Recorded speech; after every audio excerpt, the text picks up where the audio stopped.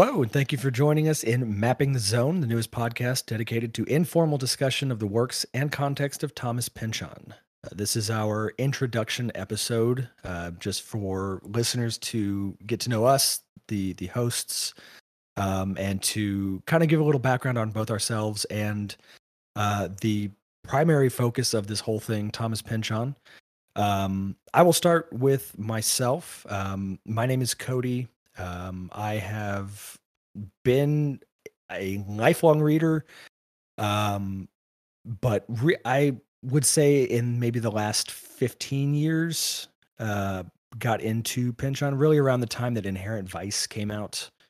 Was when I picked up on him, and that kind of kickstarted it kind of revamped my love for reading and gave me opened a whole new set of doors of books that I could go into.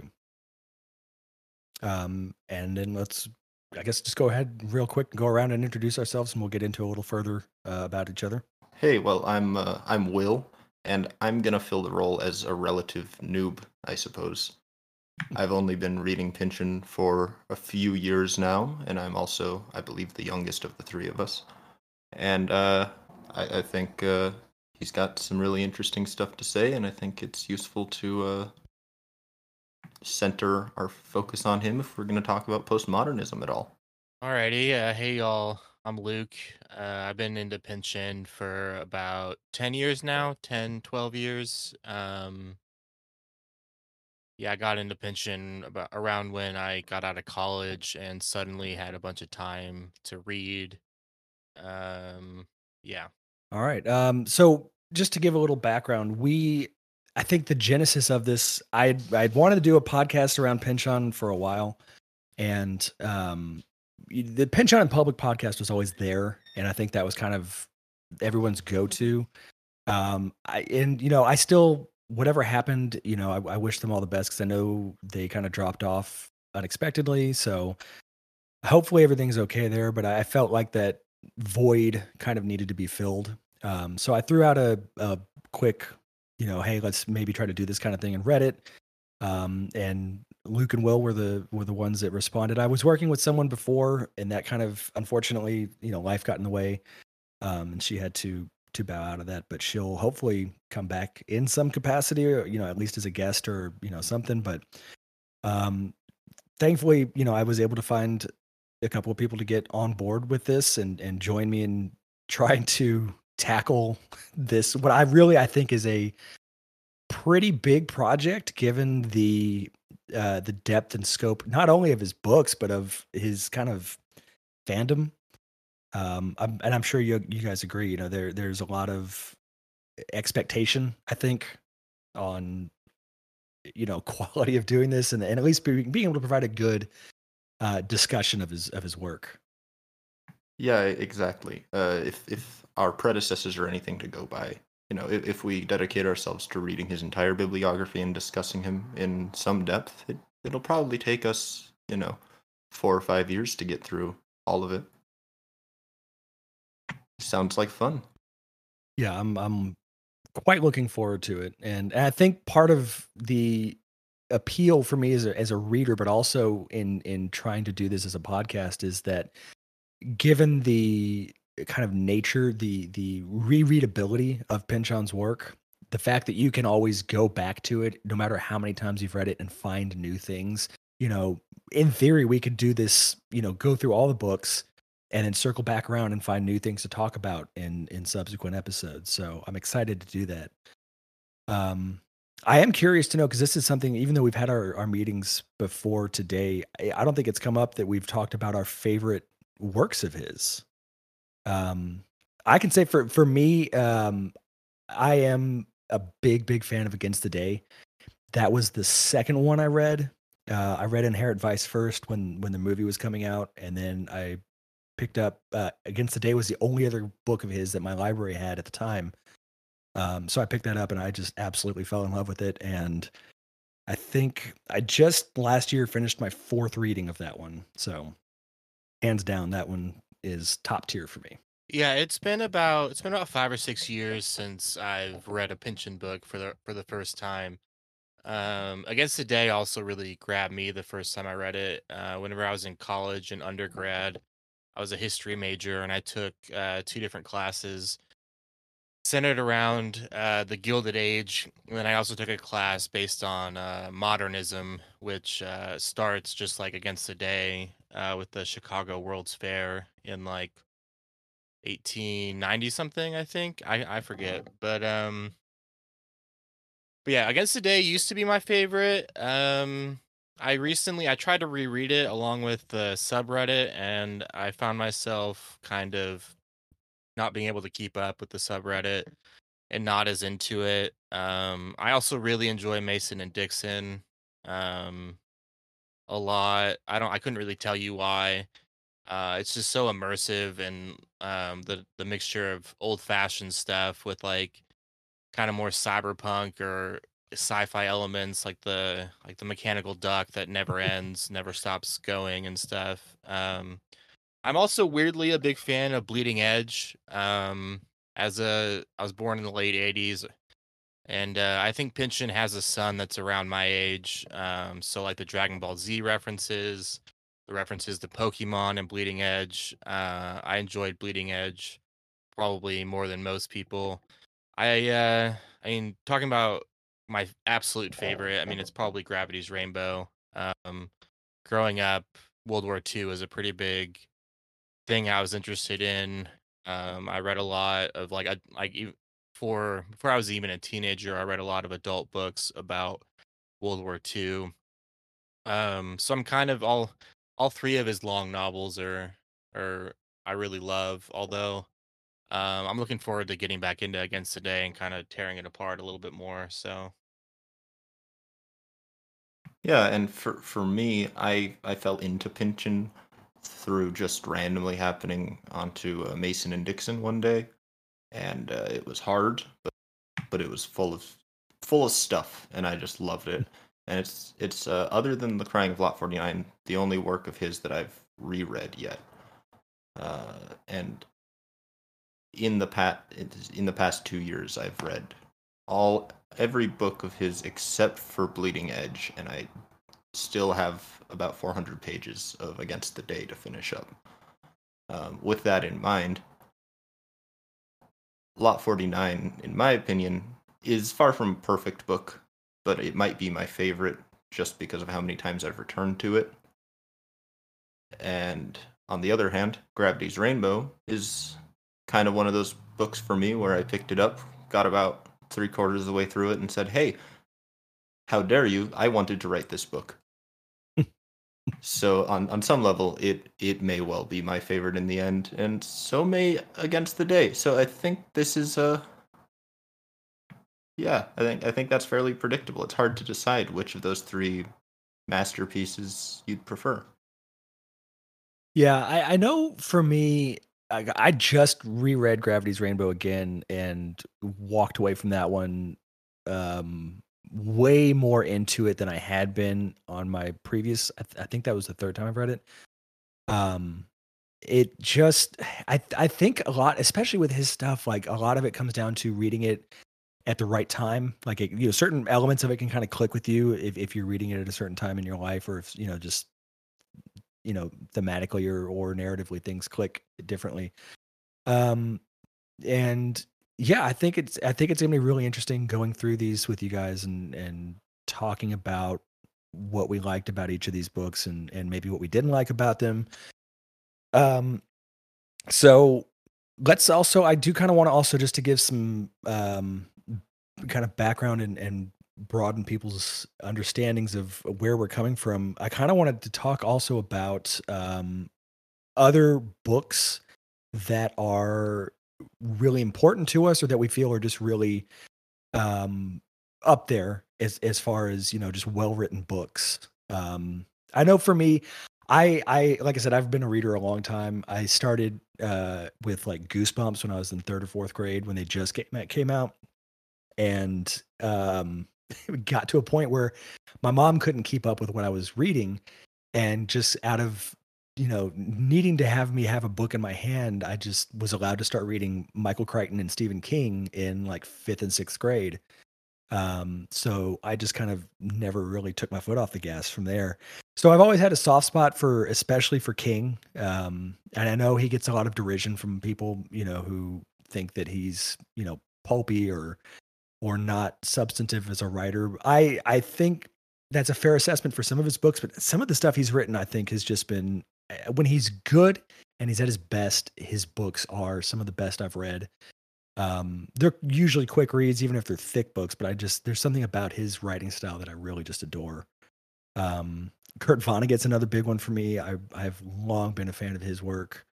And I spent a lot of time, especially middle school and late elementary school, reading fantasy. So stuff like Lord of the Rings has always had a huge place in my heart. And I think for me, reading is a good way of me escaping the world that we live in and just kind of getting into a different world for a while and experiencing different characters and things like that. So I tend to gravitate more towards books where there's a lot of good character development. And obviously I like good narrative as well, but, and that's something that I love about Pynchon is I think his ability to craft characters and weave their stories into each other is unparalleled. And so, that's something that I, especially after reading Pynchon for the first time, that's something I kind of look for in authors that I'm discovering for the first time. And through him, I'm getting into stuff like Roberto Bolaño and Neil Stevenson. I've just picked up on pretty recently. I've been really enjoying his stuff. What about you guys? Yeah, so I'm a creative writer. I have a MFA in creative writing. I write sci-fi, kind of literary sci-fi. So there's a few different sci-fi authors I'm really into. Usually ones that are a little bit more prose focused. I'm a big fan of William Gibson. I believe I've read pretty much everything by him, everything in book form. His first two trilogies, especially, I'm really into. I mean, I know everyone's into Neuromancer. People are generally into Neuromancer. But I mean, I actually probably like his second trilogy, which I think starts with Virtual Light, a little bit better. I think it's called the Bridge trilogy. I want to say, although I think it might be an unofficial name.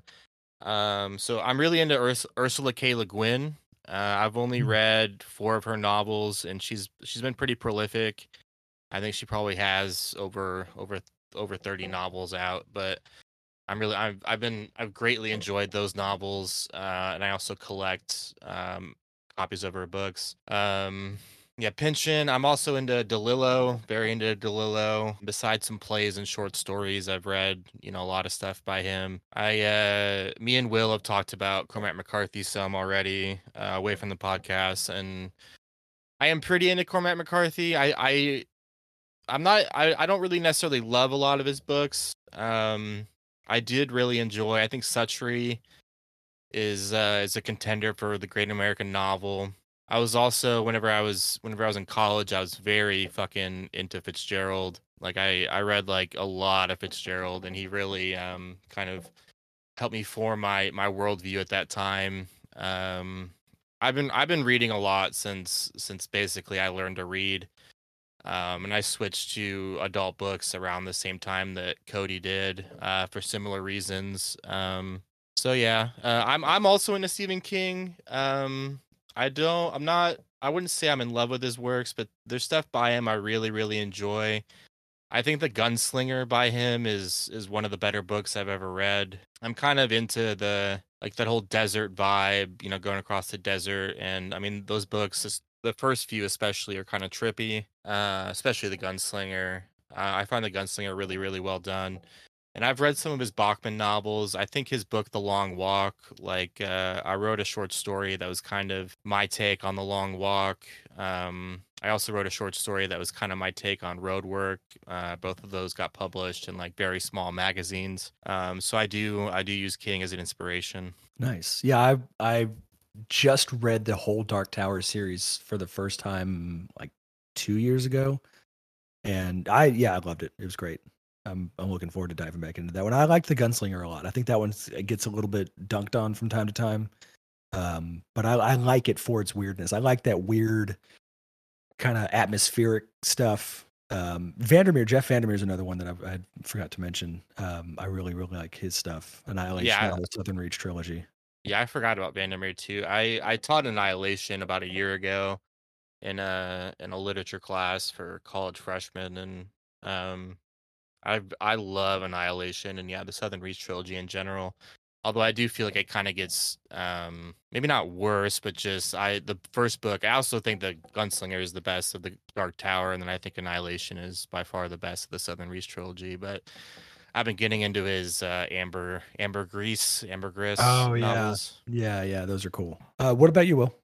Yeah, I have a slightly weird, I suppose, history with reading. I was a voracious reader as a young child. One of the went from Harry Potter to like the Book Thief. Loved them in turn, regardless of new information changing our opinions. But then I went to a fairly demanding high school, and so I kind of experienced what a lot of people experience in college of just not having the emotional willpower to read for myself after doing the assigned reading. So that kind of took a backseat for a long time, but a few years back got back into reading, and I've mostly been focused on high modernism and postmodern writings, just because it's the kind of thing that at least itches an intellectual yearning alongside a bit of that escapism that all books can provide. So for me, I love pulp fantasy and sci-fi. That's the stuff I read when I was young. And so I, of course, love things nowadays like Discworld by Terry Pratchett. And in particular, some of my favorite books are, like Luke said, Suttree is one of the best novels ever written. Incredible. Moby Dick, just pure poetry and philosophy the whole way through. And then just for something a little funkier, I've been getting into Laszlo Krasznahorkai with Satan Tango. That is an incredible piece of work that I really can see following me the rest of my life. Yeah, we'll have to. I think you and I will have to talk more fantasy stuff later because two of the things I really love are the pulpy sci-fi fantasy, but I also really love old like hard-boiled noir detective stuff from the 30s and 40s. Dashiell Hammett and like Raymond Chandler and stuff. I think that's part of what drew me to Against the Day also, with the whole Lou Bass Knight side story. So I think it's cool. We're all kind of coming from different areas with what we read and have read. What other stuff are you guys into? Like outside of reading, what are your interests? So at the risk of plagiarizing from my dating app profile, um, I'm into hiking. I go hiking a fair amount. I live in Dallas, where there's not because I spent my high school years in Colorado. Spent like a significant amount of my 20s in Colorado, specifically Colorado Springs, where I think Colorado Springs maybe has the most park area like in the city. But I like hiking a lot. I've over the past about 7 or 8 years gotten pretty into tattoos. I have a Bolaño tattoo. I have the post horn tattoo from the Pynchon post horn tattoo. I recently, just on Wednesday, got some of the graphics from the again Dangerous Visions inside cover of the hardcover. I got some of those tattooed. Pretty into movies. I've written some screenplays. Haven't really done much with those screenplays, but I've written some screenplays. I do draw and paint a little bit, and I collect books. That's cool. I got my first tattoo last year, actually on election day of all days, and I got the post horn. A little late to the game because I'm almost 40, but getting tattooed was always something I was in the back of my mind afraid of because I've always had a lifelong fear of needles. So it was kind of a thing of, I wanted to show myself that I could do it. So I kind of told myself, and I don't think I mentioned this to you guys, that part of, I think, a little challenge to myself with getting more, because and Luke, I'm sure you'll agree, like once you get one, I already have the itch to get another one. I think what I'm going to do is whenever we finish a Pynchon book, I'm going to try and get a thematically related tattoo. So Nice. Yeah, that's Sounds cool. interesting. We'll see how that goes. Will, what about you? What are you into? Yeah, well, I'm not so much into the tattoo kind of thing, although I have been idly musing with a Pynchon themed one. But haven't made any decisions yet. But I am into some more of the survivalist style of art outdoors things. I'm a big computer science nerd, but I'm really into philosophy and linguistics and that kind of stuff more than the make websites kind of thing. And it's for me that's a lot of stuff that goes into the love of Pynchon actually. But yeah, lately I've been doing a lot of leather working as a hobby. Oh, that's cool. Yeah, Nice. making sandals and stuff, thinking about making shoes. I've never known anyone who does that. That's really cool. It's a lot of very stupidly hard work for I would not that imagine. much of a benefit, but it's fun. I mean, as long as you enjoy it, that's what matters, right? That's the aim. Well, for me, like I'm a musician. I have been for a long time, so I do that a lot. I have finally a couple years ago got an electric drum kit. I had to go a long time without being able to play drums for various reasons, so it's fun to get back into that. I listen to a lot of music, and I think that has helped me really with loving Pynchon and just his love of music. And I tend to gravitate towards kind of weirder like Sonic Youth is one of my favorite bands. I like noisy, chaotic kind of stuff. I love film. P.T. Anderson is one of my favorite directors, and I mean he's obviously responsible for getting me into Pynchon. But David Lynch is a huge influence on a lot of what I enjoy. Just his weirdness and his overall vibe. I absolutely love, and I see him as a very Pynchon-esque director. But I also, I've got two kids, so I spend a lot of my time with them and with my wife. And I watch a lot of baseball. So baseball season's finally starting up again, and I'm hoping to see my Phillies go back and win the World Series this year. Yeah, that's me in a nutshell. So let's I guess kind of talk about what we're going to do with this podcast. So the general idea is that we are going to take each of Thomas Pynchon's novels and go through them. I don't want to say with a fine-tooth comb. I don't want it to sound like we're going to try to overanalyze the hell out of them, because I think that kind of flies in the face of what he's about. But I think the best way to describe it is that we're just going to kind of go chapter by chapter or small section by small section and kind of dissect what it is that makes him such a special writer. Because I don't think, and I can't speak for you guys, but I don't think it's fair to objectively analyze his work. I think it has to be subjective. Yeah, I'm in agreement there. Yeah, I'm hoping that we're a little bit we're more like intellectual than academic, I guess.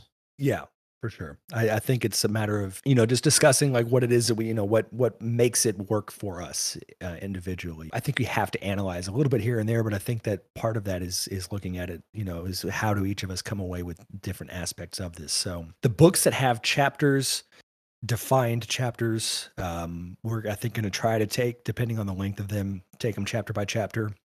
The bigger books like Gravity's Rainbow, Against the Day, obviously have the larger sections in them, so we're going to chop those up into smaller sections that are more digestible that we can talk about in an hour and a half, 2 hours. But we're going to start with Crying of Lot 49.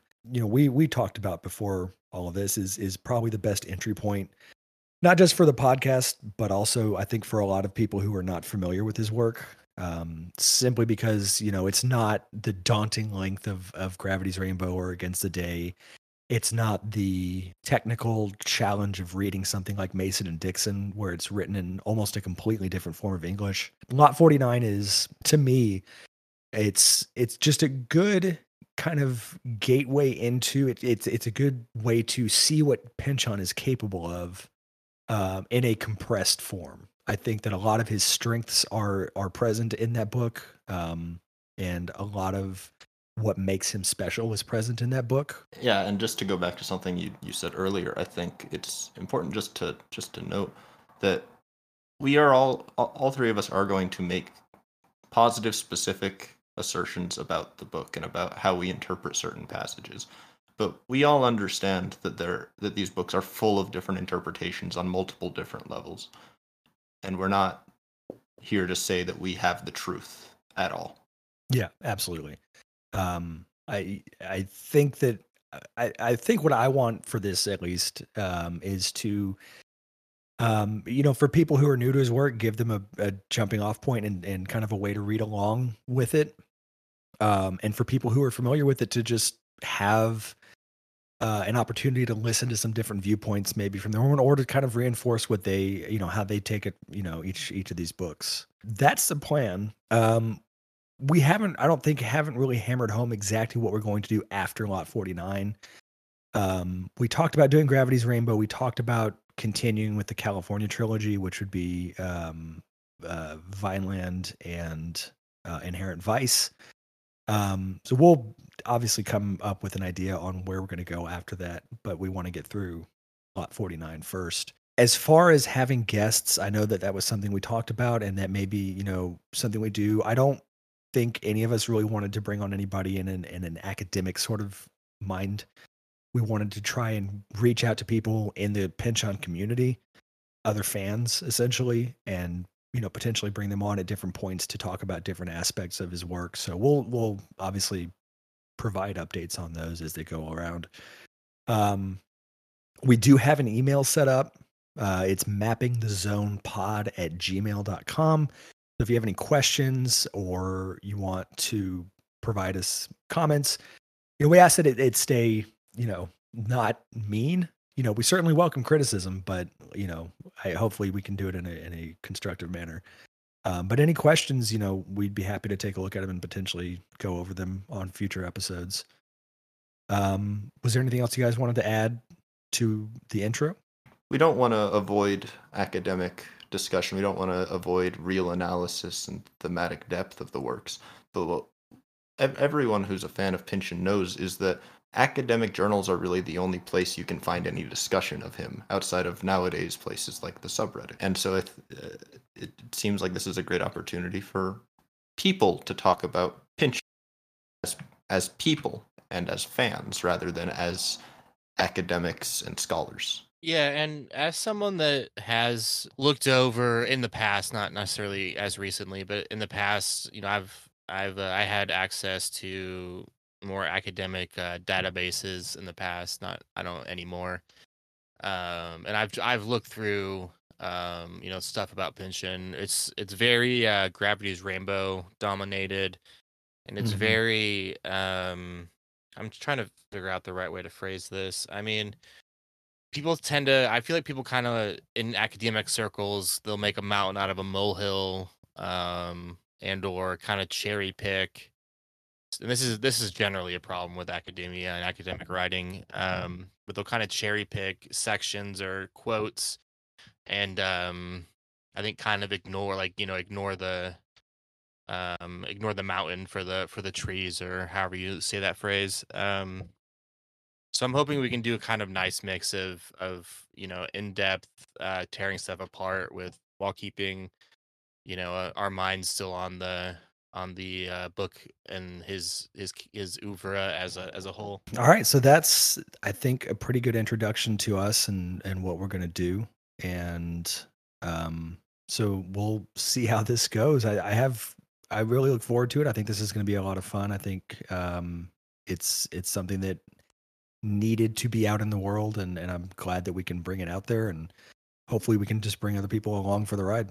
Yeah, hope anyone who's tuned into this will follow up and at least listen to the first few episodes of our Lot 49 discussions, because that's when we'll actually get into the meat of the podcast. Our first episode should already be up by the time you're hearing this, so go ahead and check that out, and we will talk to everyone later.